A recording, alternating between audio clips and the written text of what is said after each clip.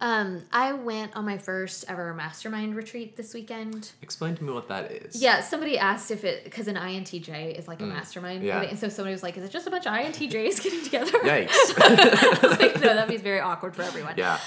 So it's basically, I think mastermind retreats are something that has been in the business vernacular for a long time. But basically you gather with a group of people who preferably, I think, are in different industries from you, and you essentially focus group your business. Oh, okay. And you get ideas and feedback, and you talk about growth and sustainability and marketing and all kinds of stuff. And so that was this weekend.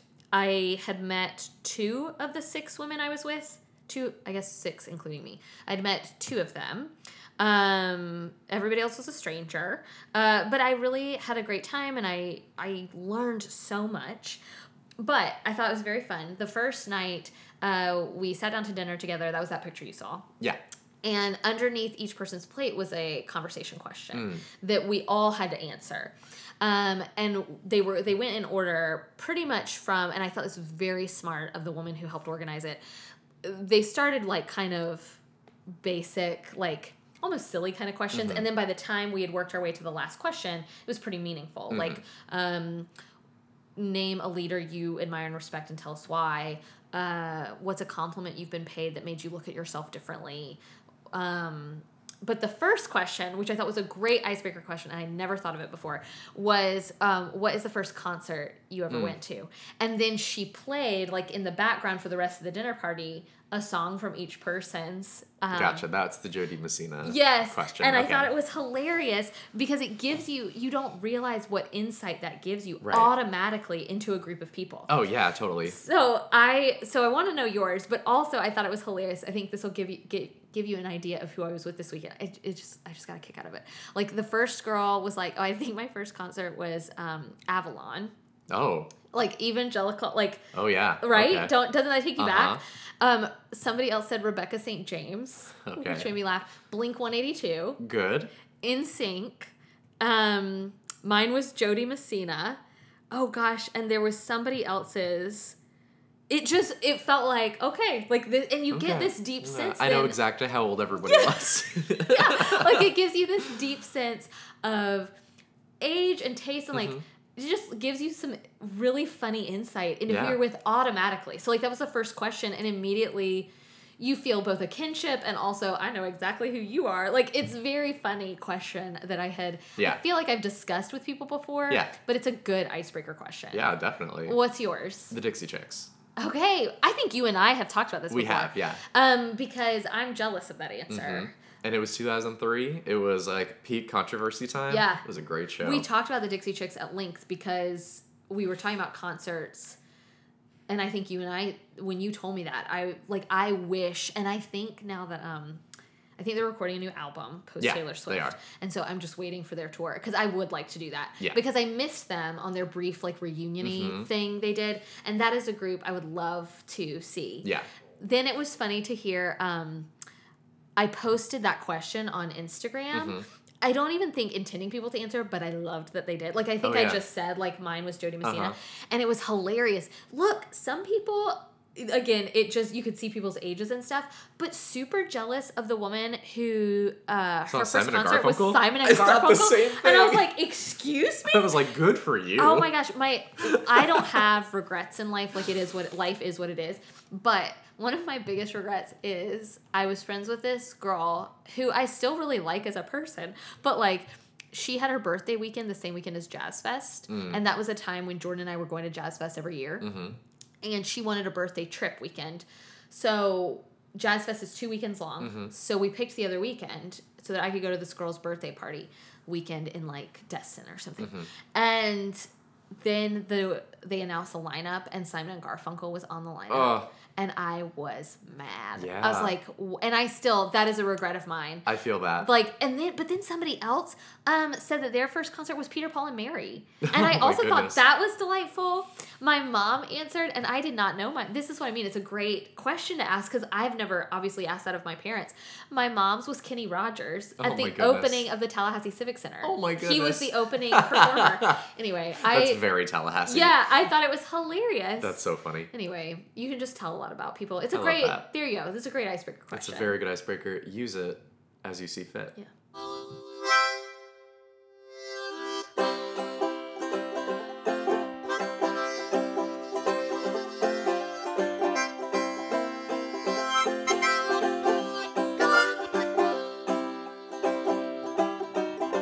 Welcome to episode 247 of From the Front Porch, a collection of conversations on books, small business, and life in the South. My name is Chris Jensen, and it has been raining here like crazy. I'm Annie Jones, owner of The Bookshelf, an independent bookstore in beautiful downtown Thomasville, Georgia. Rainy downtown Thomasville, Georgia. It finally looks like it might have subsided, but it's supposed to rain all day. But it's also super dark, and so if you hear rain or thunder while we're recording, just know that we're enjoying it. We are. It's cozy. I'm excited because it's bringing colder weather for Friday. It's been so nice. It has been nice. I don't know what it was like here this weekend. I was in Birmingham all weekend, and it rained nonstop. All from the moment we arrived to the moment we left. It was like a little... It's just been overcast. Okay. And not like raining, which is kind of the worst. I thought it was hilarious. That is my least favorite kind of weather. I thought it was hilarious that I drove north, and I don't know if you and I have talked since then, but I got a car. No, we haven't. I got a new car. You did? Yeah, like a month ago. Great. Maybe. Because we haven't recorded since like October 3rd or something like that. So I drive a Subaru now. And when follows. Yeah, when I was driving to Birmingham, the temperature kept increasing, and I was like, no, I'm supposed to go to Birmingham and it's supposed to feel like fall outside.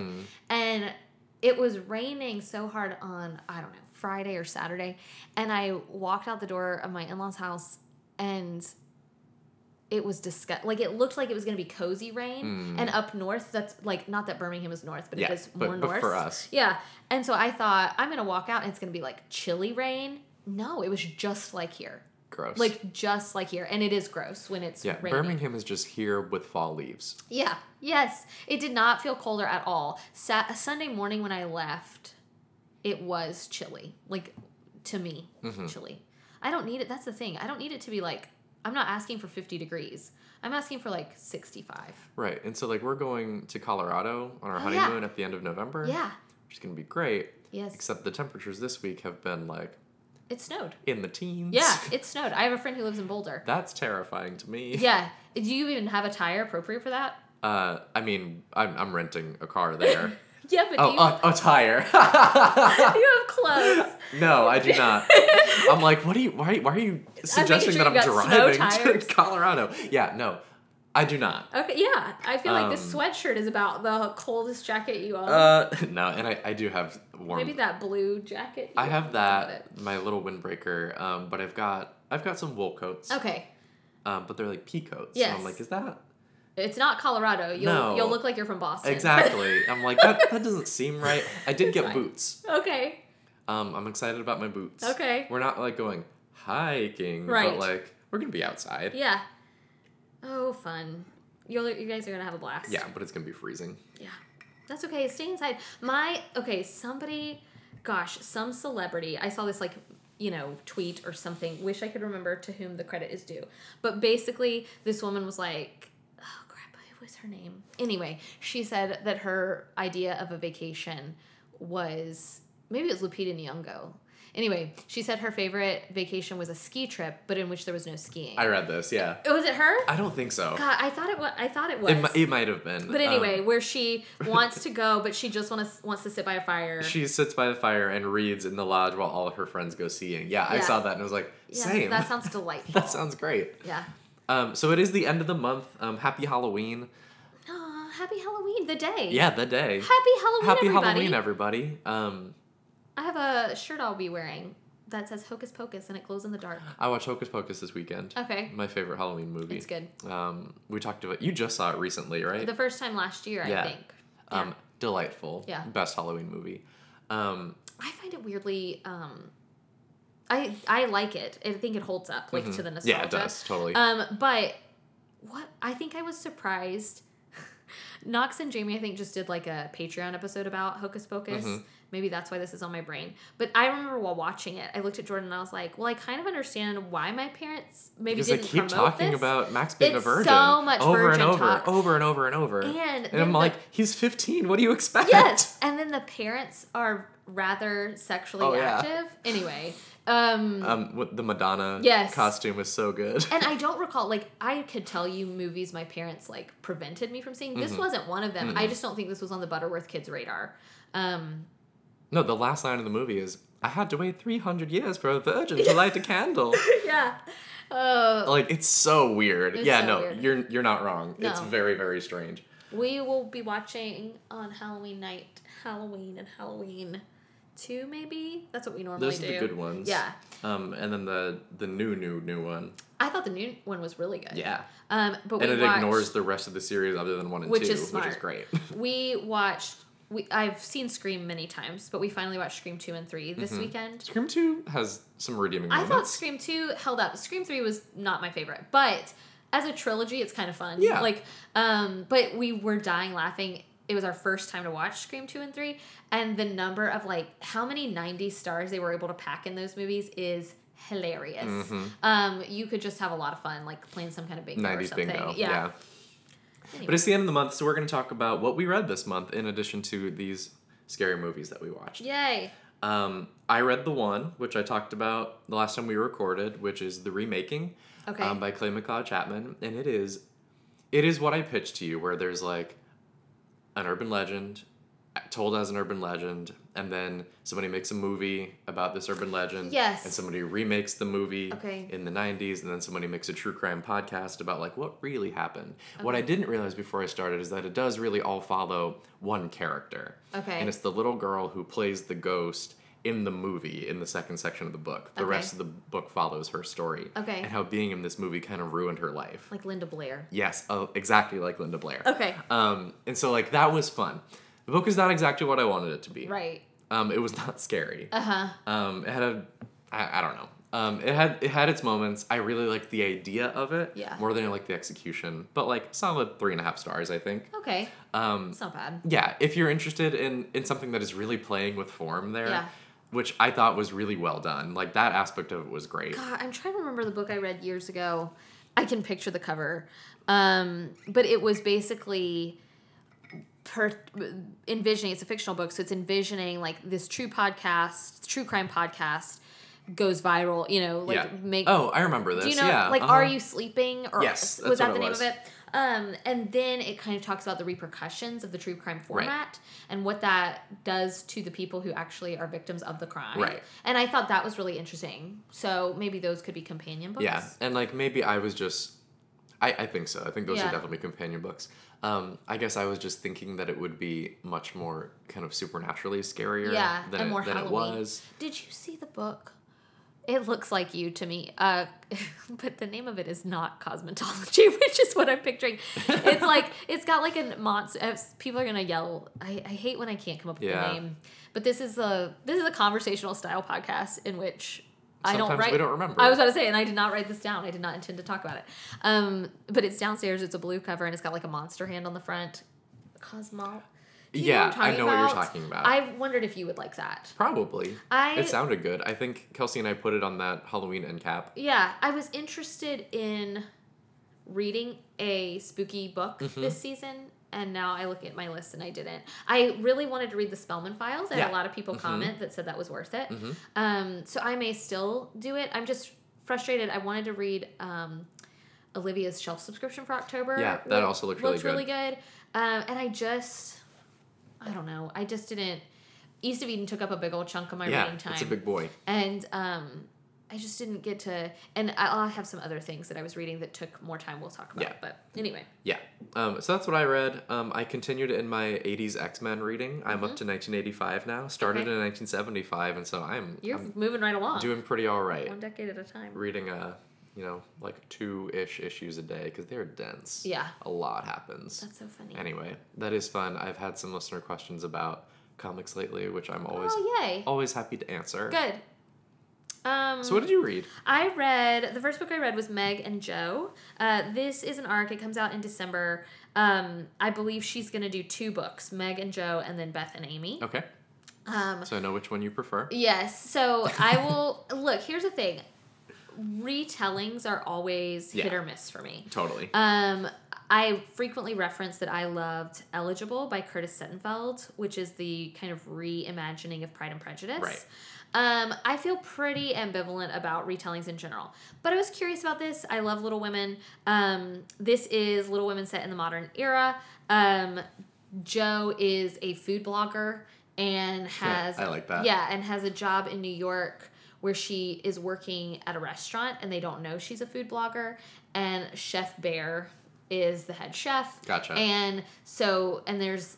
I will say this is clearly this follows more romance format. So there's more, there are more maybe sexual scenes than you might expect from Little Women. Yeah. So just get ready.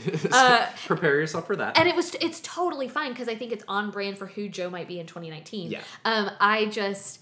As this kind of proto-feminist character. Like yes. the 2019 version would be reclaiming sexuality. Exactly. Yeah. So I thought it totally made sense. I also thought Meg's character made sense because Meg has always kind of gotten the short end of the stick to me, and she still kind of does. Like, she's this stay-at-home mom, but who also is interested in accounting, and she has this very steady husband who she loves. Some of her problems in the book, she, to me, brings on herself, but I also find that true of Meg in the original. So I think this is a good retelling. Did I need it? I don't know. However, that being said, I finished... And there was in the back an excerpt from Beth and Amy, and I definitely read it and definitely was like, "Oh, I'd read this." Like, so I think I'll finish. It works, yeah. I think I'll finish it. It got I ranked it 3.5 stars out of 5. Like, I liked it. Yeah.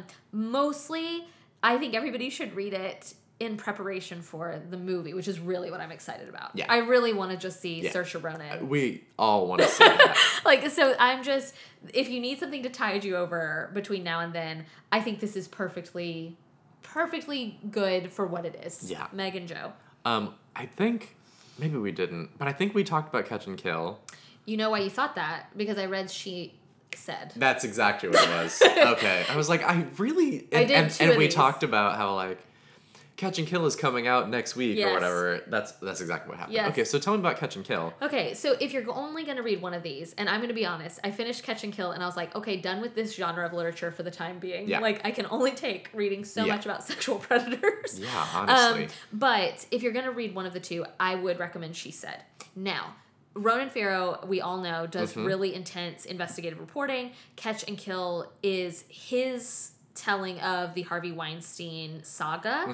And I did not know, obviously, until news articles started coming out and until this book was about to be published, that he had originally been reporting the Harvey Weinstein case for NBC. And they shut it down. They kind of shut it down. So this gives some of that backstory, which I really appreciated. Also, heavily suggesting that the reason they shut it down was they knew they had their own sexual predator in their midst in Matt Lauer. Yes. So you get a lot of inside scoop about NBC, which I find fascinating because totally. I was always an NBC viewer. Same. I don't watch morning shows anymore, but I was a Today Show viewer. So like all of it felt very interesting. It's interesting who really comes across as super bad and terrible at their jobs. Yeah. And making terrible human decisions. And who comes across as doing the best they could with a horrible situation. This means I can still love Savannah Guthrie. It means I can still mostly love Tom Brokaw. Tom Brokaw comes across as a newsman, though perhaps an out of touch one. Yeah. And I think that's been apparent in the past couple of years. I think that follows. I think we see that. I don't understand our world's insistence. I'm just saying go retire in Montana. Yeah. Like, you have done an excellent job at what you did. You had a great career. I feel that way about some presidential candidates. I just feel like you let's move on. we don't need this. Yeah, we can move on. Anyway, here's what I will say. Catch and Kill goes too long, and here's why. It's huge. Here's why. Ronan Farrow, which, side note, did not know. You didn't know? Ronan Farrow dates John, whatever his name is. So very into that. Very Favreau. Yeah, just love it. I thought you were going to say you didn't know he was Mia Farrow's son, and I was like, you didn't know that? Okay, good. He looks just like her. I was going to say, how could you not? But, no, here is the thing. there is too much in this book about Ronan Farrow's experience with basically black ops. Like, basically, Harvey Weinstein's people had people following, like, basically, like, it feels like Russian spies following Ronan Farrow. And I know that's supposed to feel exciting and thrilling and scary. And it is scary. Like, make no mistake, I fear for Ronan Farrow. I don't want him, like, you know, in trouble. It just felt unnecessary. Like, every chapter kind of started with this random Russian spy detail, and I was like, no, this is not what I'm here for. Doesn't he also several times talk about some movie that he didn't like? I saw a Twitter thread about this that's like, Ronan Farrow has a weird obsession with, like, a movie that everybody thought was totally fine that he hated. Oh my gosh. It's a Natalie Portman movie. It doesn't matter. It doesn't matter, but now I'm curious because I read that whole dang book. Yeah, and now I'm like, what is it? He brings it up like 6 times as like this movie that wasn't very good, and it's just like a weird tick in the book. Here's the thing. This is, you and I have talked about this before. I think editors have gone MIA. Yeah, like it really seems like it just feels like we didn't, like, who read this book and thought the spy stuff is great? Good job, Ronan. Because even, like, I've had a couple customers read the book and come back and say the exact same thing. Like, I just feel like we didn't need that. An editor could have caught, and I didn't mind his personal references to Jackie. John. Yes, he does mention Jackie a lot. No, that's so true. I liked Jackie a lot. I thought it was really good. No, he totally does. Okay. Oh, that's funny. Anyway, I liked it. I think if you only are going to read one, read She Said. Which makes sense to me. Yeah, but I also appreciated Catch and Kill. We don't need to talk at length about East of Eden because there's a whole episode about it. If you go back to the latest Backlist Book Club episode that Annie recorded with Hunter, you have an entire 30-minute discussion about East of Eden. But it's amazing. It is one of the enduring classics of the 20th century. Did you read it? I've read it, yeah. Did you I read like it in college. Mm-hmm. Yeah. I think it's incredible. Yeah. It really holds up. There's so much to chew on. Gosh, so much. So much. You know, somebody had pitched it to me, like, at a book club. I was a book club dinner. You know, that it's the retelling, not even retelling, but like a reimagining of the Genesis story. Yeah, it's inspired by. And it totally is, but it's also so much more. Like, there is so much to unpack. About America. Yes. And I know there was some stuff at the beginning that maybe the stuff about the setting that Hunter and I were like, it got a little bogged down at first, but mostly this is a book where it felt like no editor needed. Like you needed the grandiosity of of his descriptions. Right. Anyway, really loved it, but you can get all of our thoughts and opinions on it at just the other episode. 2 episodes back. 1 episode? 2 episodes back. All right, so the next thing is Miracles and Other Reasonable Things. This is by Sarah Bessey. Sarah Bessey may be somebody that we kind of mentioned on our Faith Books episode. I will go ahead and confess that I own all of Sarah Bessey's books, but I've never finished any of them. But I brought home Miracles and Other Reasonable Things, really not knowing anything about it, just saw that it was thin, and was like, I like Sarah Bessey, but I've never actually read one of hers. Maybe now's the time. And then I picked it up. I think I read it over 2 days, but mostly read it on a Wednesday night in my, I call it Papa's Big Blue Chair. It's like my granddad's big blue chair that's ugly and sits in our bedroom. And curled up and read it and sobbed. It is a really lovely look. I think primarily for a Christian audience, I do think you could enjoy it without that background knowledge, but I think most of who it's going to resonate with is with a Christian reader. That follows. And it is kind of about her. She had a horrible car accident and her having to get used basically to a new body. And what the toll that took on her faith, and how she had really never thought very much about her body. And so there's some of that. There's also, she was raised charismatic Pentecostal, and she gets invited to go meet the Pope. Oh. And you know, basically her thought process between should she go or should she not, based on her own conscience. And then when she does ultimately decide to go, the experience that she has there. The last chapter is about her trip to Prince Edward Island.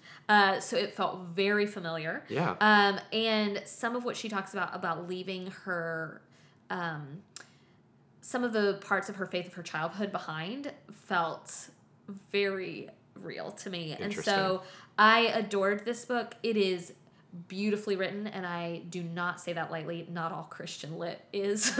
Yeah. But it is truly beautiful writing and very thoughtful and thought-provoking, and I found it immensely comforting. That's great. I really liked it. Good. Tell me about 21 Truths About Love. Okay, I'm just going to go ahead. No spoilers, but I am going to just tell people what we say every year, which is that December is a hard month for shelf subscriptions because books stop being published. Publishers, I think, want you to go back and, buy everything else that they've published all year long. And so you will see some books published in December, but not many. Yeah. So I'm always on the hunt for a good book for December shelf sub. But I read 21 Truths About Love by Matthew Dix. I had read one of his other books. Gosh, I want to say Confessions of an Imaginary Friend or something like that. I read it years ago, pre-bookshelf, and liked it. This book I thought was really unique in that it was told all in lists. Oh. So an entire book in list format, which I thought would get old, but it really didn't. You do have to kind of suspend disbelief a little bit because some of the lists you're like, nobody writes that down. Yeah, nobody writes this down. But I also think that had to do with his character. Okay. Remember several years ago or a few years ago when the Rosie Project came out? Yes. Okay, so this protagonist feels very Rosie Project adjacent. Maybe he's keeping lists for his mental health, perhaps. And in fact, that is insinuated toward the end of the book, is that he's been keeping these lists for a reason. Because you do at some point think to yourself, wait a minute, nobody writes this down. Yeah. But if you can suspend that, then I think you'll really get a kick out of how much you care about this person who you only know from his lists. Right. So he is a bookstore owner. There was a list toward the front of the book about what he thought bookstore owning was going to be, and then versus what it was. And Was it real? Died laughing. I wept. I laughed so hard because it was so true. He is an interesting character because he is not someone I totally fell in love with. And the whole book is his perspective because it's just his lists. He's a bookstore owner, financially strapped. His wife is pregnant for the first time. They're having their first kid. And he gets in his brain, and this is why I say there's some Rosie Project stuff going on, because he gets in his brain that the best way to make some money is to rob a bingo parlor. Good. And so there's some Ocean's 11-esque, he goes and visits bingo parlors to try to figure out, how can I rob this place? He settles on, the DAR, because that's the one that feels like he could get the most money and also feel the least amount of guilt. And I'm just imagining Emily Gilmore in this bingo parlor. Yes, exactly. So anyway, some of his lists, you don't quite know if you like him. He says some things, 1 minute I loved him because he's a bookstore owner, and then 1 minute I'd be like, ugh, I don't know if I like you. He just said some things that maybe rubbed me the wrong way, but then I thought, but wait, he's a character in a book. Right. He's not supposed to be idealized. Right. He's supposed to be a person. Right. And he obviously is dealing with some things. He's obviously going through something. So all in all, very enjoyable, particularly if you like epistolary novels, books told in email format, Daisy Jones and the Six. If you like this kind of experimental... Just a little bit of break, yeah. Yeah, and you just want something to kind of fly through. I thought it was enjoyable. 21 Truths About Love by Matthew Dix. The next one has a very interesting title to me. Do you mind if I cancel? What a great title. What a great title. Don't know what it has. I don't know where it plays a part in this book at all. That's hilarious. This is a book by Gary Janetti. Do you follow him on Instagram? Okay. I did not know who he was. I don't know The who he is. only time I see him is I follow comments by celebs. Okay. Do you follow them? Okay. So I'm familiar with the account, though. Okay, so he will sometimes appear on that. Especially, he must have some kind of relationship with Lisa Rinna. Anyway, here is the thing. The thing I think I know Gary Janetti from, I think, he's a writer and producer. He's written for, I want to say, some kind of animated show I'm not interested in, and something else. Huh. Anyway, what I think where I recognize his name is because there are these memes that exist of little Prince George. Okay. Where Prince George kind of has a filthy mouth and is an adult and is always mad at Meghan and Kate for stealing his spotlight. Right. Gary writes those. Okay. I'm pretty sure. Now somebody might come at me and be like, you've got them confused, and that could also follow because that's me in a nutshell. But I think that's where I had heard Gary Janetti. Then I saw the book. I, like you, thought the title was really clever. It's super thin, so I took it with me this weekend to read because I knew this mastermind retreat was going to be intense. Yeah. And so I wanted something light. Something small. Finish it this weekend. It's like a celebrity essay collection. Not up to par, in my opinion, with like Mindy Kaling, Tina Fey. But I mean, what is? On par with, let's say, Amy Schumer, Anna Kendrick. That follows. Like, I did not like that Anna Kendrick book. yeah, Anna Kendrick does not come across great in that book. No. It's not good. But to me, kind of the same level. So don't Yeah. go into it thinking you're going to get a Tina Fey level Yeah. book. But that being said, there is one essay in particular in there where I found myself tearing up because he writes about growing up gay and coming out, and then he writes this really weirdly lovely essay about One Life to Live that I thought was very precious, like really liked it. But he talks about like his fledgling career. The book does not really go in chronological order. It's kind of just this snippets of his life, and very enjoyable. Like, to me, more enjoyable than Anna Kendrick. Like, I liked him as a narrator better than I liked Anna Kendrick. But it's one of those books that I know when I look back on 2019, I'll be like, wait, I read that? Yeah. But that one essay will stick out to me because my grandmother watched As the World Turns, and we just, like, there's a part of me, and I know this is dumb and old-fashioned, but, like, there's a part of me that's a little sad that we don't have these things anymore, that culture has shifted, and I didn't watch those things, but, like, it's sad to me that they don't exist. And let me tell you where it does exist still. Comic books. Full circle. Every month, I get to check in with my favorite characters who are doing something bonkers. With your story. Yeah, with my story. This is a turn of phrase that Kelsey and I have been using a lot lately, where it's just like, it's 10 o'clock. It's time for me to be home and enjoying my stories. Yeah, that's so true. Like, your grandmother used to say that all the time. And I still know, like, characters from As the World Turns from when my grandma used to babysit me. So, like, I wonder, like, what's Victor up to? Anyway, because of that, and because of a couple of his essays where he references what it was like to grow up and to be different. And to know he wanted to be a writer, but to feel like that was impossible. I just really appreciated. Yeah, that's so great. Better than Anna Kendrick, not as good as Tina Fey, but enjoyable. I think particularly if you're headed on a plane anywhere, I think this would be a great plane book. I suspect it would be a good audiobook and great for upcoming holidays with your families. Like, if you need a reprieve from your families, this is a good little essay collection. Last one on your list here Yes. is The Preacher's Wife. Okay, I'm on the last chapter, which is why... There's a star next to it. Yes, so I'm about to finish this. But I just wanted... You and I maybe talked about this in Fall Book Preview. It is super academic. So I just wanted to clarify for people. I perhaps did not know that. It's a Princeton University Press book. Very different from what I expected. Yes. Okay. So very academic. Like, the back third is in notes. However, that's why I've read it all month long. Right. I've been reading it forever. Yeah. The chapters are very long. I think there's only 5 chapters, and there's a lot packed into each. But it's Kate Bowler. This is probably totally different from her book, Everything Happens for a Reason and Other Lies I've Been Told. That was about her cancer diagnosis and felt more memoir. This is her academic work. This is clearly what she's been working on forever, about the role evangelical women play in evangelical culture.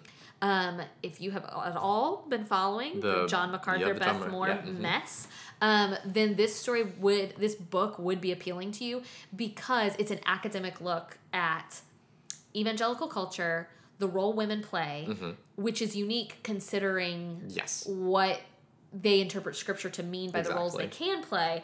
It is fascinating. And I am learning so much, but it is not maybe the light, interesting pop culture-y look. Right. It is more it's intense an actual academic study about this. And I am loving That's great. Yeah, I'm loving it. But just more academic books 2020. Yeah, but just go into that knowing that's what it is. And like I knew when I started it, I was like, oh. Like even the paper quality feels like a textbook. Oh yeah. And so I was like, it's like University Press. Yeah. And so I was like, okay. And I just adjusted my expectations, and I've just been reading a few pages every night. Yeah. So anyway, really like it, really fascinating. And unlike Miracles and Other Reasonable Things, The Preacher's Wife would be interesting no matter where you fall on the religious spectrum, Right. or what thoughts you might have about the Christian Because faith. it is an academic study. Yes, so it's just super interesting. Now, if you grew up in Christian culture, then like the names and stuff are what's interesting because Right. You know who it's these all people are, right. recognizable. Anyway, very interesting. I did want to throw out there that I'm reading Born a Crime right now. I wanted to put in a plug for it because it is our next backlist book club, which will release sometime in November. It'll release on November 28th. Perfect. So if you are interested in reading along with us, like you did maybe for East of Eden, or for, If Beale Street Could Talk or something like that, we are reading Trevor Noah's Born a Crime in time for November Backlist Book Club. I want to put in another plug because we are coming up quickly on our 250th episode. Ooh. And as we do on our big milestone episodes, we would like to hear from you. Yeah. We would like to make this a mailbag episode. So if there are any specific questions about books, small business, life in the South, etc., that you have for me and or Annie, please email them to me at podcast@bookshelfthomasville.com. We will hopefully be able to answer your questions on air. And I'll try to do like an Instagram story. That would be great. I think we did that last we time. We did, and got helpful. Many more that way. Because I know email can be hard to remember to do. Yeah. Yeah. Exciting stuff coming up. Super exciting. And so that's where we are.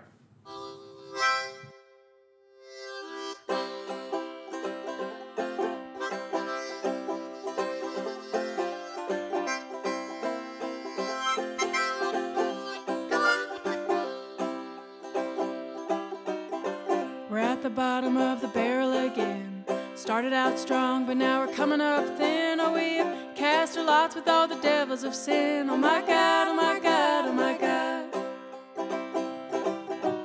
From the Front Porch is a production of The Bookshelf, an independent bookstore in Thomasville, Georgia.